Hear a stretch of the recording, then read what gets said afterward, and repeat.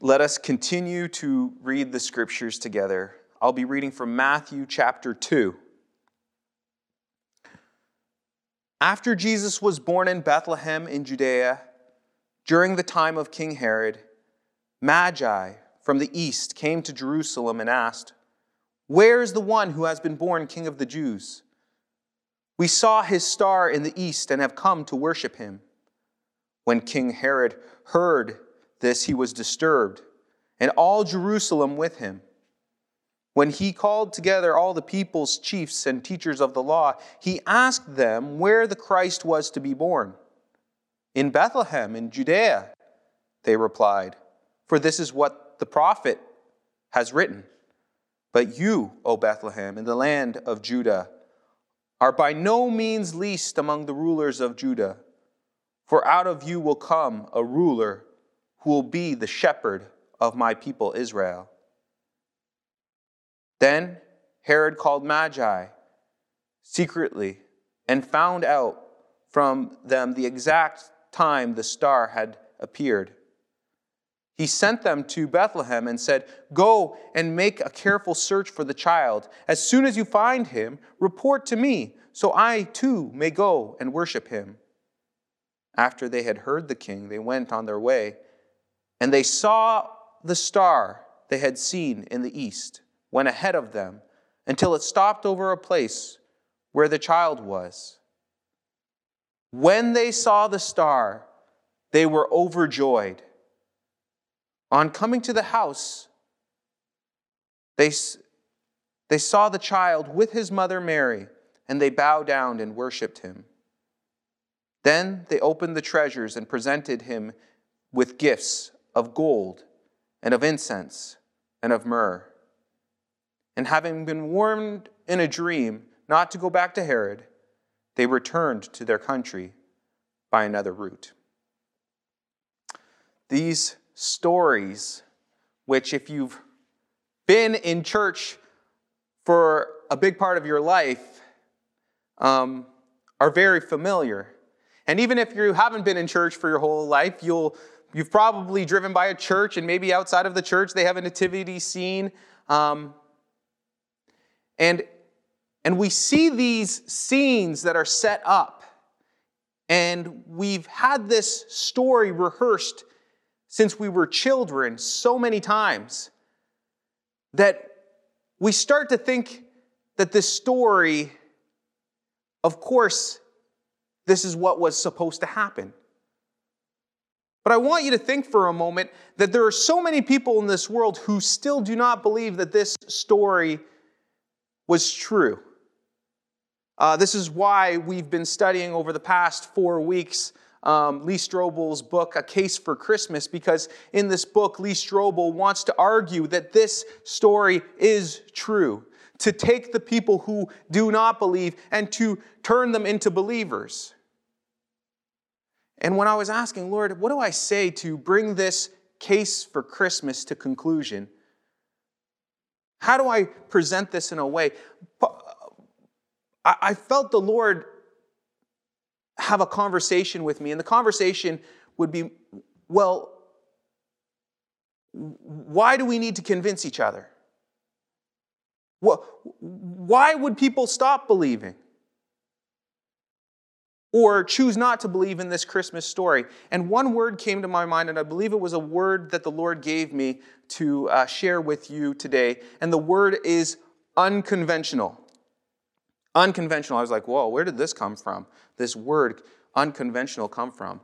And so I looked up in the dictionary the word conventional, because in order to know what the word unconventional means, we have to know what the word conventional means. And the word conventional, it means this: it's based on or in accordance with what is generally done or believed. So something that is conventional is something that people generally believe. Everybody tends to believe in something that is conventional.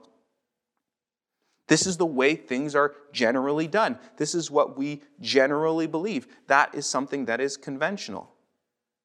And so here God is telling his story to humanity. He's telling about how he's going to save the world. And he prophesies it in the book of Isaiah and throughout the Old Testament prophets.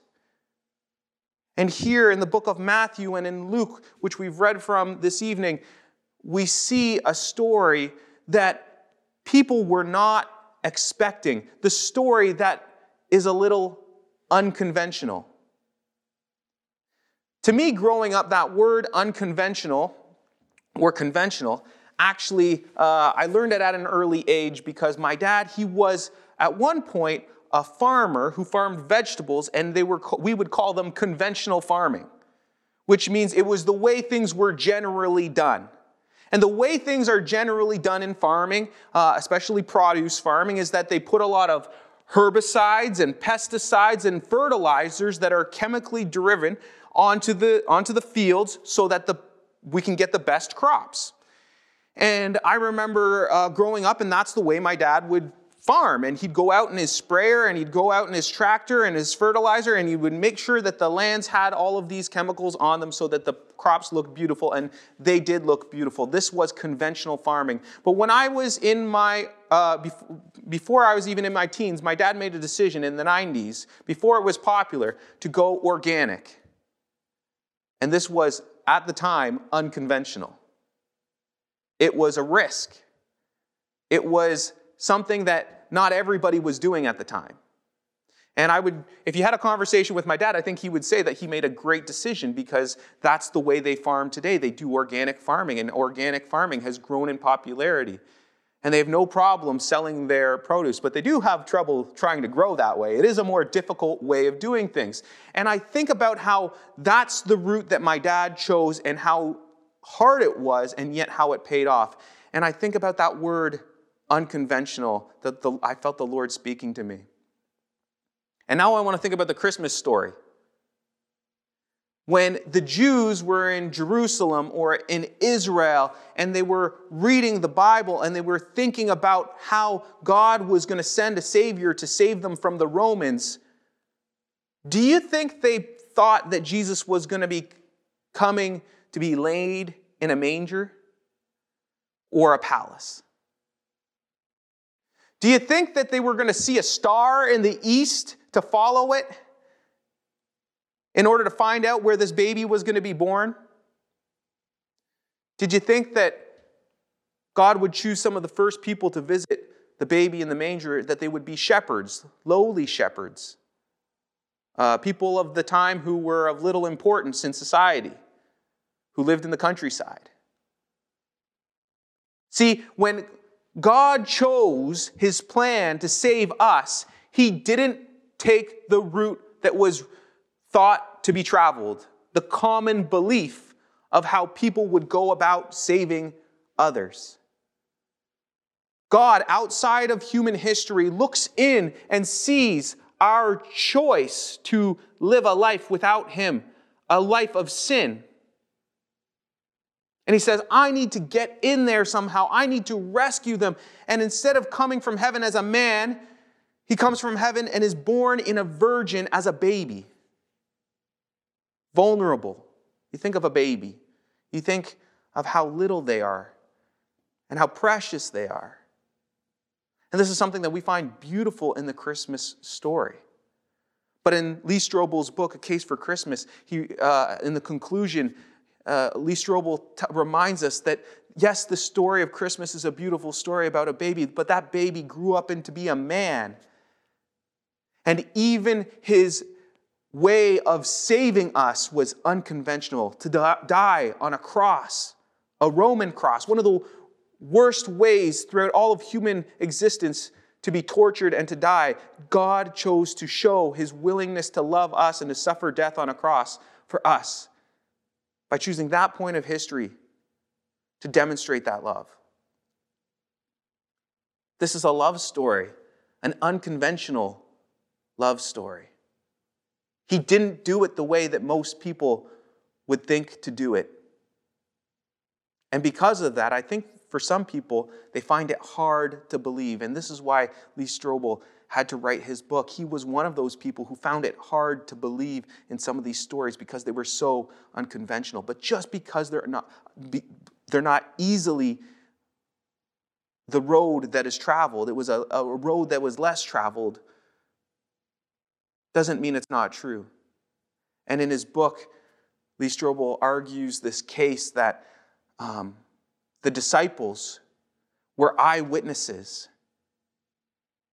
who witnesses Jesus' resurrection. They saw that Jesus, not only that he died on the cross for their sins, but he rose from the dead, and they saw the resurrected body of Jesus afterwards. And they believed this so much that they were willing to die themselves, a martyr's death, for what they believed. So what does that actually mean for you and me today? I return back to this word unconventional, and I think this is an unconventional time in history for us. Who would have thunk it, believed it? If 2 years ago I would have told you from the pulpit, hey, a pandemic's coming, I don't think people would believe. And now we're doing church through a camera, and there's nobody here in the building with me, and this is an unconventional way of doing church. How you're celebrating your Christmas might seem unconventional.